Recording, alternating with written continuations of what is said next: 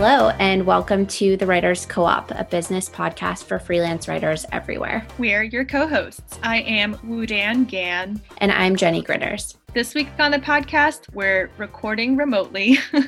We're addressing questions from our Writers Co-op members. So we're going to try to do this in the middle of each season to make sure that y'all are getting the information on the topics that matter most to you. We got a bunch of really good questions, but we chose the ones that came up the most often, and we'll be addressing those first and doing it all rapid fire style. So if your question didn't make it into the lineup, send us an email or tweet at us and we'll try to answer there. This should be fun. So one thing to note before we get started, we're recording this episode during the middle of the coronavirus pandemic, and we're on Zoom because social distancing. But this podcast is meant to be an evergreen audio career handbook for freelancers. So we're not going to talk specifically about coronavirus here, although I do think it might come up in context.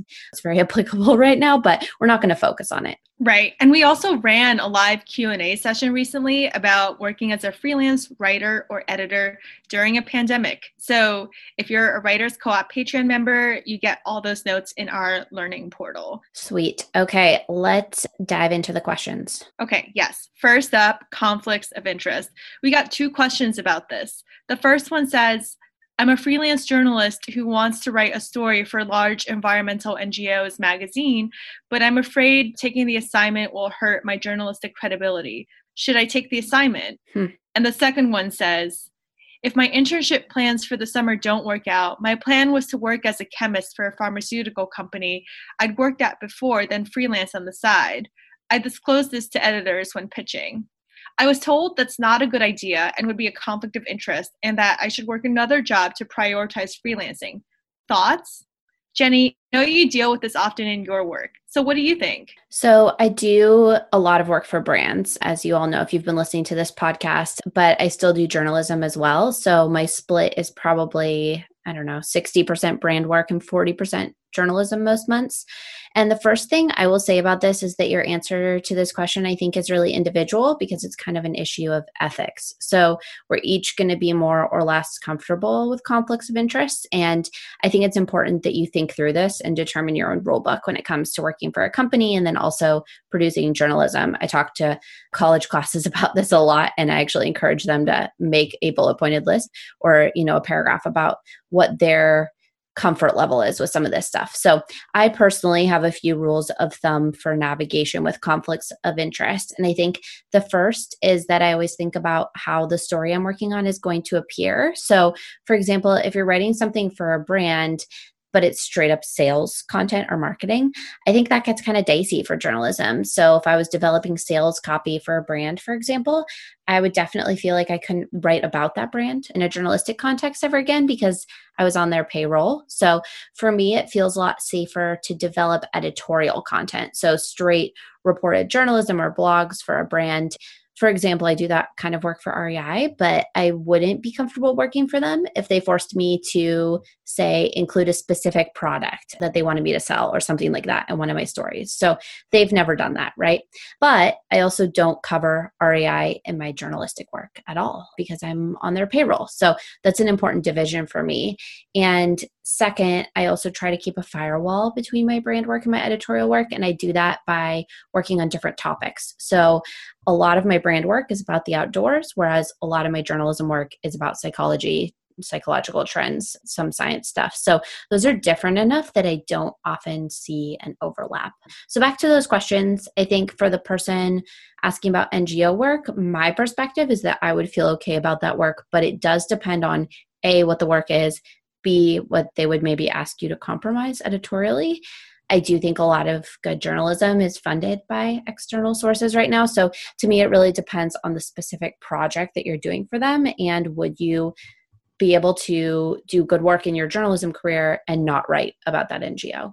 For the person who is thinking about working as a chemist, I'd also say to me that is probably fine. But again, it depends on the assignments that you're interested in taking as a journalist.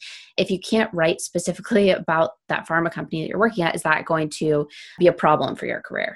Again, I think it's sort of like you're weighing all the factors here. So Woo-Dan, You do some work for biotechs too. How do you navigate that ethical line in your work? I definitely want to echo, what you just said, Jenny, about weighing the costs and the benefits. I think about what a former freelancer said about this 2 out of 3 rule, that she'll only take gigs if they fulfill 2 out of 3 criteria: prestige, pay, passion. And sometimes money trumps everything else, which is totally okay and totally fair. Oh, I really like that. That's a great rule. Yeah, it simplifies the decision making for me a lot of the time. Sometimes it's terrible when all 3 are kind of good, and then I have a hard time saying no. Yeah. So my thoughts are, if writing for that NGO magazine is going to be a steady gig, then I might pick that over trying to pitch newspapers and magazines on environmental stories. And I think if your journalism is in a different subject area from the brand or content work that you're doing, that's fine.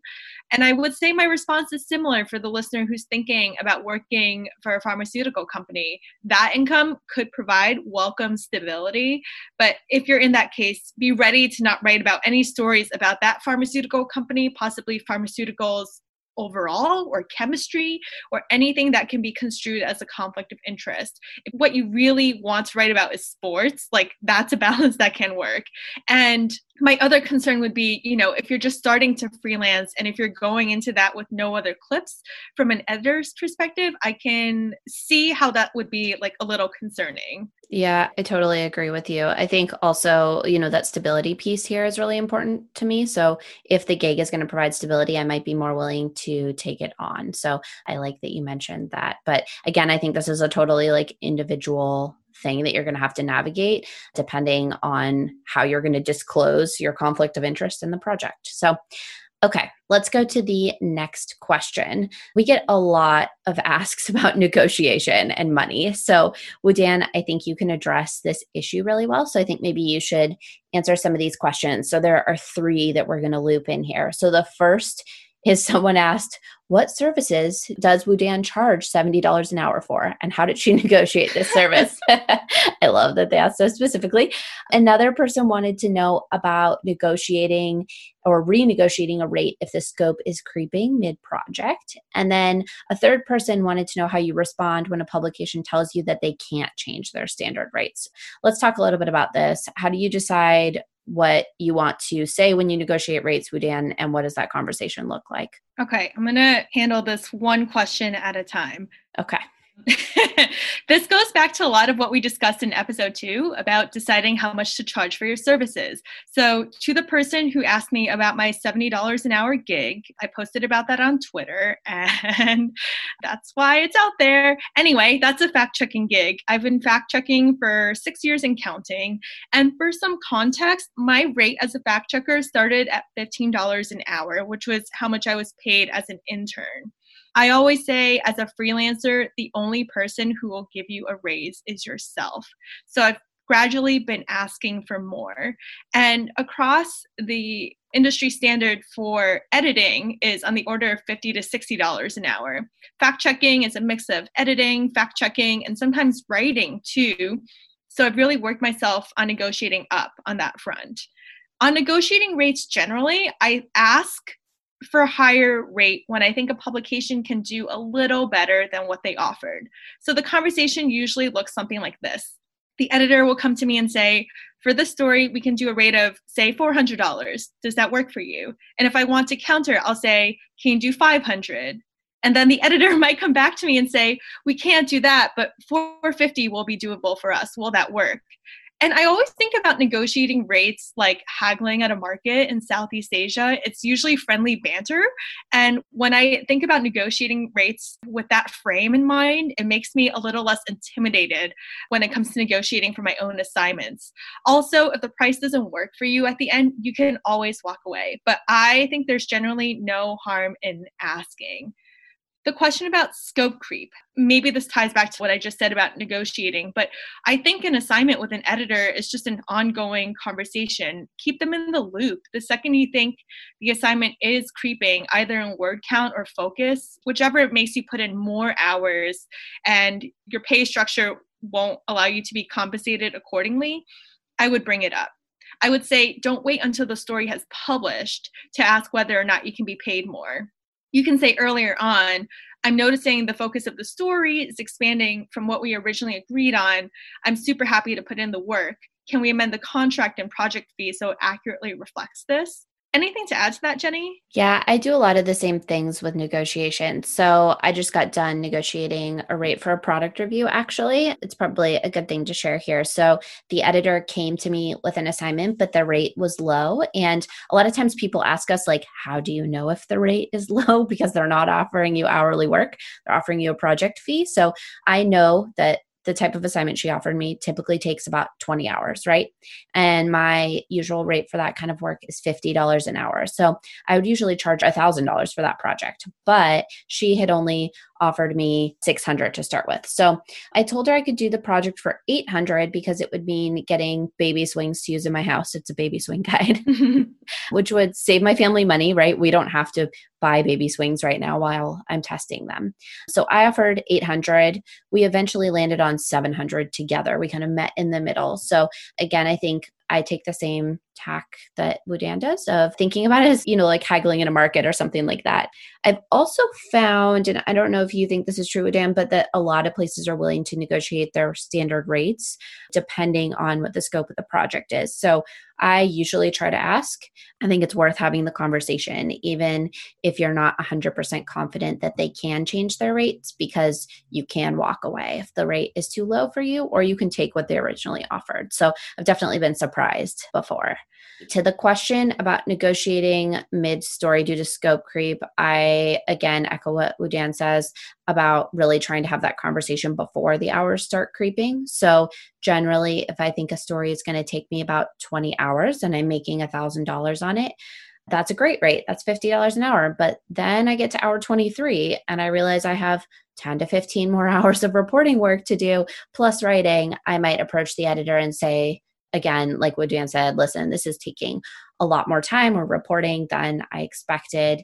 I can keep going, but I cannot unless I'm paid more. So what would you want me to do here? Do you want to compensate me for extra time, or would you prefer that I stop my reporting now? So I'm usually talking to my editor throughout long stories like that, where scope creep might happen, but it's always a conversation, and asking for more money at the end has rarely ever worked for me, but it does work if it's happening in the midst of the project. Yeah, I think open communication is good generally. Like, I keep pointing to all these dating analogies. You would want to keep the conversation going with somebody that knew who you're dating, or the same person that you're dating. You want to, have them know how your day is going. This is kind of the same thing with regards to how your assignment is going with your editor. Absolutely. Yeah.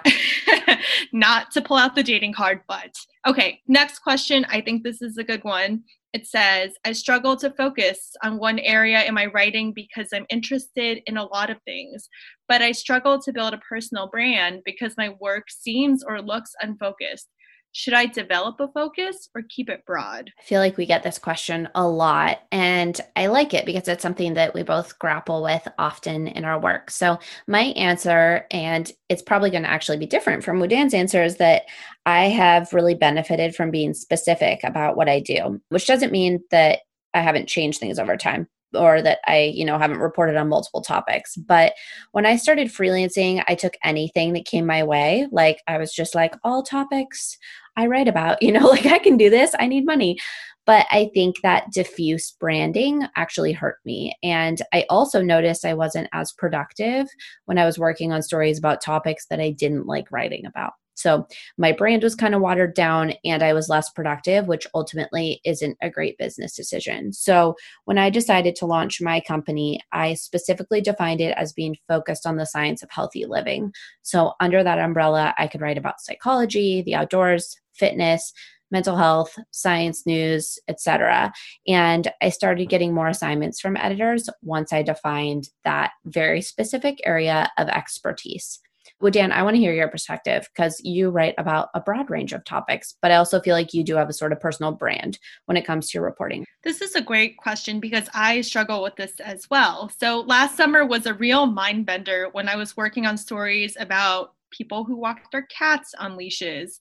mountain goats dangling out of helicopters. And then also a really deep investigation into police brutality against Alaska Native and Native American men. And I think the fun part of freelancing is getting to choose what stories you're investigating. Then, as far as how I brand myself, I put a lot of that under independent journalist or magazine writer or science writer. And I think it's okay to change that brand depending on who I'm trying to build a relationship with or to give me a commission. Totally. Just from an outside perspective, Woodan also is really good at reporting. She has this sort of expert reporting and writing brand and style. And so I almost think for you, Woodan, your skills are more your brand, right? Like your curiosity more than any one topic. And I want to say that that's okay too. So I have also changed the topics I cover over the years. Like I have a child now, so I'm branching out into writing about parenting. So I also think you can be ever evolving with this. All right, next up, we have some questions about pitching and finding work. This is what we get asked about the most, and we'll get more in depth about that in the future, but we wanted to give you a few thoughts today. Here are 2 questions, which we'll answer together. Number 1, how long in words or sentences are your typical pitches for accepted stories? And number 2, is it better to be fast when editors are getting swamped within an hour of posting a call, or slow down and be thorough for a pitch that might have a better chance of getting accepted? Jenny, what do you think? Be concise. I was an editor in a past life, and editors just don't have time to read something long, right? Like I was getting 100 pitches a week that I was reading. I was skimming, to be perfectly honest with you, right? Like I'm looking for those key points. I'm looking for some samples of things you've written before, that sort of thing. So based on that experience, my pitches are typically, I would say, like 8 to 10 sentences max. Word count truly varies depending on how complicated the story is.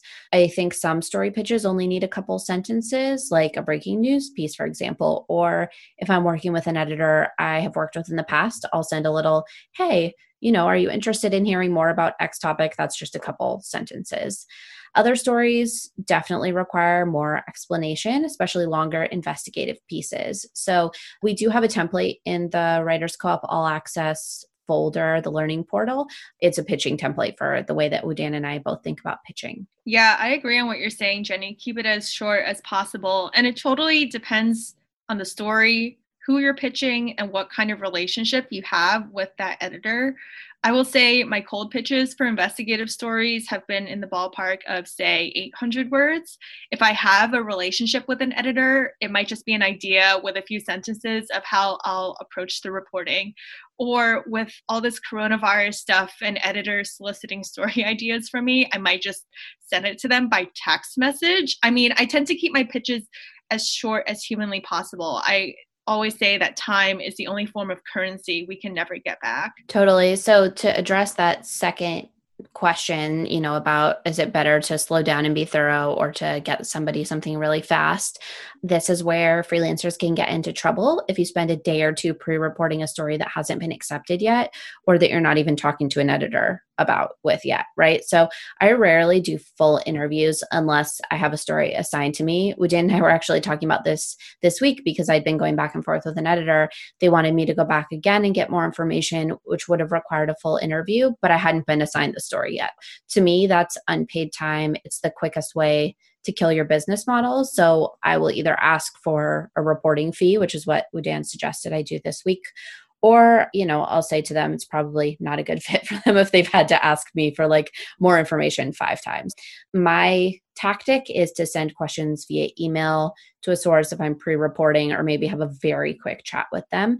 And I'll typically read some abstracts of studies and Google the issue, but that's about as extensive as my forward planning of pitches gets. It's usually like no more than an hour for a story I haven't sold. Yeah, if there's a story, if there's a there, as people tend to say, pitch it. Cool. I think we answered that one pretty fast. Totally. Okay, so next up, this person says, I have a good amount of self-discipline, but I'm also an ideas person. So I'm always bouncing around, starting new projects instead of just plugging in and getting it done. How do I give myself structure?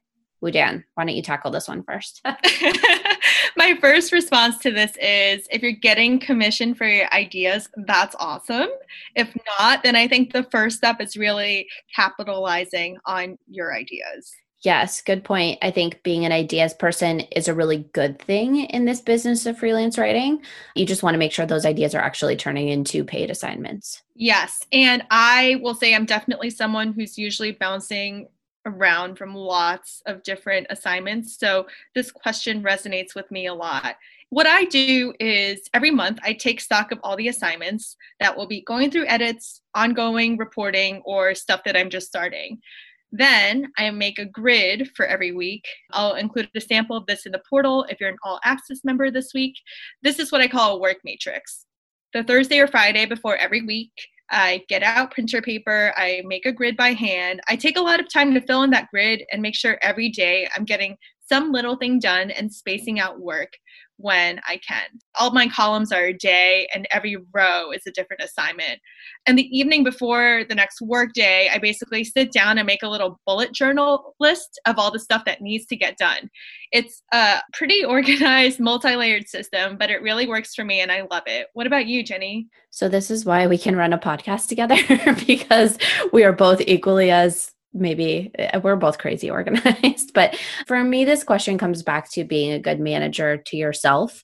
When you're working for yourself, no one's telling you what to do. And so I think it's important to take the time to define the work that really needs to get done every week so that you're not packing too many projects into a busy week, but also so you're not working on something that's due next week and then forgetting about something that's due tomorrow, right? So I also make a to-do list, bullet journal style, at the top of every work day, either the morning of or the night before, actually. And I order it in terms of priorities. So that way I can start, at the top of the list, work my way down. And it helps me to focus and avoid procrastination, especially in that moment where I think, like, what do I need to do next? It's on the list. So I don't have to sort through a pile of tasks. I also think this is where getting to know yourself is really helpful. In a workplace, you might have just been working based on the schedule that the workplace invokes. But when you work for yourself, you can do anything at any time, and that can actually be overwhelming. So thinking about what you need to focus is really important. Like, what structures do you need to be productive?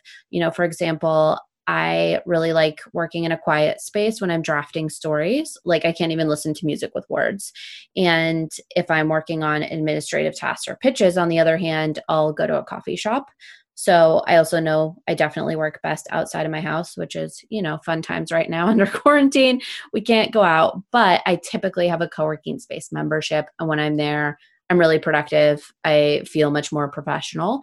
So I think I focus better. So yeah, I think just knowing these things about yourself, about your schedule, is something that can help you get things done in a much more productive way, because no one's going to tell you how to get the shit done. It's all on you.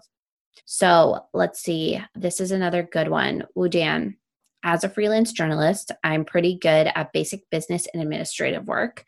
I track the status of all my stories in a spreadsheet and make sure my invoices are going out on time, and ask for more money when an editor's proposed rates fall short of the word rate that I feel should be standard for my work. I love this. But at the end of the day, I spend 99% of my brain energy on the squishy work of reporting and writing. I occasionally find myself thinking about the quote, "If you can't measure it, you can't manage it." So I wonder if there are aspects of my business or even my reporting process that I could be tracking more closely and improving. Have you guys thought about this at all? And what did you come up with? I want to be my own management consultant. There is so much going on in this question, and I mean that in a good way. I think it's amazing that you're negotiating and tracking your work. Totally. There are a lot of best practices going on in here already. For sure. And I also don't think it's a bad thing for you to be thinking about the craft. I think this is the inevitable challenge and balance that we're faced with as creatives, but also running a business. I guess what I want to know is, is that brain energy kicking in during your work hours, or when you're out on a run or a bike ride or whatever socially distanced appropriate workout that you're doing?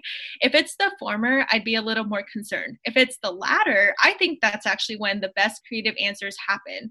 I guess what I'm getting to is, if you notice that your quote unquote squishy work is severely cutting into your hourly rate during work hours, that's one thing. And I think that's fairly easy for me to do the math of how much money I might be losing. I think if it's happening independently of the set aside time for work, I think that's totally natural and okay. And I kind of just let that go. Jenny, what do you have to add to that? A lot of my creative ideas happen when I'm doing yoga or in the shower or running. And I think I've come to peace with the fact that I sometimes can't separate my work and my life as strictly as I might like, especially when it comes to thinking of ideas. I think my ideas time typically does not happen when I'm sitting at a desk. But I have spent some time tracking my days using a tool called Toggle. So I am sometimes my own management consultant in that way. And when I did that, Toggle allows you to look at how long you're spending on certain tasks. And I realized I was spending a lot of time on email, a lot of time chasing and sending invoices, no surprise there, and quite a bit of time transcribing. So I will now spend money to get those things done by someone else or by a program so I can get the time back. So, for example, I use QuickBooks now. It tracks invoices for me and reminds my clients that they need to pay me. So I don't have to do it. And I do transcriptions via Temi. And then I have Boomerang that loops my emails back to me to remind me of tasks. So I don't have to use Brainspace to remember those things. So, well, Dan, you have an assistant, right? I think that is also a good thing to talk about here. Yeah, I do have an assistant. It makes me sound a lot more official than I actually am. So fancy. People were like, you must be doing really well. And I'm like, no, I'm not making as much money as I want, but I'm making enough money. And I know that if I invest in outsourcing, I'm going to have more time to do the work that gets me paid more. Mm-hmm. So yes, I did hire an assistant after I had to chase down over $5,000 in late payments owed to me last summer. My goal was to get rid of the emotional labor of chasing after money. So now I outsource it. And for my assistant, this is not emotional at all because it's not her money. I also have her read over my contracts and help draft my contract negotiations when I'm tight on time. And if I'm on the road and need some research help, I'll just send it to her so it doesn't cut into how much time I'm spending reporting and researching. Because what could be a simple task of finding like a few email contacts for me might take a few hours if I'm already brain dead. But for somebody else whose directed task is to do this one thing, it goes a lot faster. I love that. It makes me want to get an assistant too whenever you talk about this. So I do think to the person who asked this question, it is always worth taking a week to track your time spent on certain activities to see if something like hiring an assistant would be useful for you, right? If there are things that you could have someone else do and they could do faster than you so that you're not task switching all the time. So do an experiment and see what you find. All right, last question for this episode. How do I know when it is a good time to transition from a freelance writing side hustle to freelance writing full time? For me, let's see, I think there's like a best case scenario here for me, which is a slow transition out of your full time job. When I talk to people, I always ask if they can take their full time job part time to have some stability there with a job they already know how to do. And eventually, when you don't have enough time for your own side hustle anymore, that's when you know you need to like reduce your hours at your full-time job or your part-time job and really lean into that side hustle. But that's not always possible. So I think sometimes if you need to jump into freelancing cold turkey, which is very common, I would recommend finding a couple of gigs that'll pay your bills before you cut and run from that job if you can. So a couple gigs that could pay your bills for the next 1 to 2 months. I think that gives you kind of a little bit of like mental safety net when you can jump out of your job, but also have some work already planned out. Yeah, I 100% agree with what you're saying. I would say, speaking from my own experience and yours, Jenny, with getting laid off, you can't always plan. Like, right now, we're headed into a recession. And if you're a staffer now, it might be a very nerve-wracking time. Agreed. I think the best case scenario is not always the most likely scenario, especially when it comes to freelancing. For sure. And I always like to say there's no good time to do anything. There's no good time to move to a new city or go through a breakup or a good time to get in a serious relationship. I feel like life just has its own uncanny way about stuff like that. I think for a lot of people, getting into full-time freelancing or writing is really about getting rid of your fears and whatever's holding you back. If freelancing as a writer is really what you want to do, I think it's a matter of getting rid of the I can't, but what ifs, and I'm so scared, and all your other doubts. Like, I really do think this is all mental. Of course, there's a lot of stuff you can do to actually prepare yourself for this jump, like we discussed in the first episode, to set yourself up for success. Decide all the things that can make you money and fast, and carve time out for the writing. B comes before C in the alphabet: business, then craft. Ooh, I like that. So, I do think if you wait for the right time, you might always be waiting. It's like when people ask me how I knew it was the right time to have a child. Like, yeah, there's no right time. So I say be bold and do it. People say do it scared. I think that is how freelancing has always been for me. I've always moved forward despite doubts, but in my mind, I frame it as an experiment, and that helps me feel like maybe I'm not making this giant permanent thing, but that I have some wiggle room to experiment and play around. So be bold and do it, but with as much of a safety net as you can muster. Okay, so as we said at the beginning of the episode, I think there are a few questions that we didn't have time to get to, but if you sign up for that all access Writers Co-op membership on Patreon, it's $7 every month and you get access to a folder of resources. There's a bunch of stuff in there now, including a template for pitching, language that you can use to negotiate contracts, and some tax and LLC FAQs as well, because we get a lot of questions about those issues. So there are fabulous resources in there just waiting for you with good answers. Agreed. There's so much good stuff in there, including, I think my favorite is still the bonus episode on contract stuff. Anyway, if we didn't get to your question, feel free to DM us on Twitter or send us an email. We love talking about this stuff. All right, it's time for us to go back to coronavirus reporting. No. Okay, hang in there, and we'll see you all in a few weeks for our next episode. Bye, Woo-Dan. Bye, Jenny. Season 1 of the Writers Co-op is made possible by a grant from the National Association of Science Writers. The Writers Co-op is hosted by me, Jenny Gritters, and Woo-Dan Yan, and produced by Susan Vallet.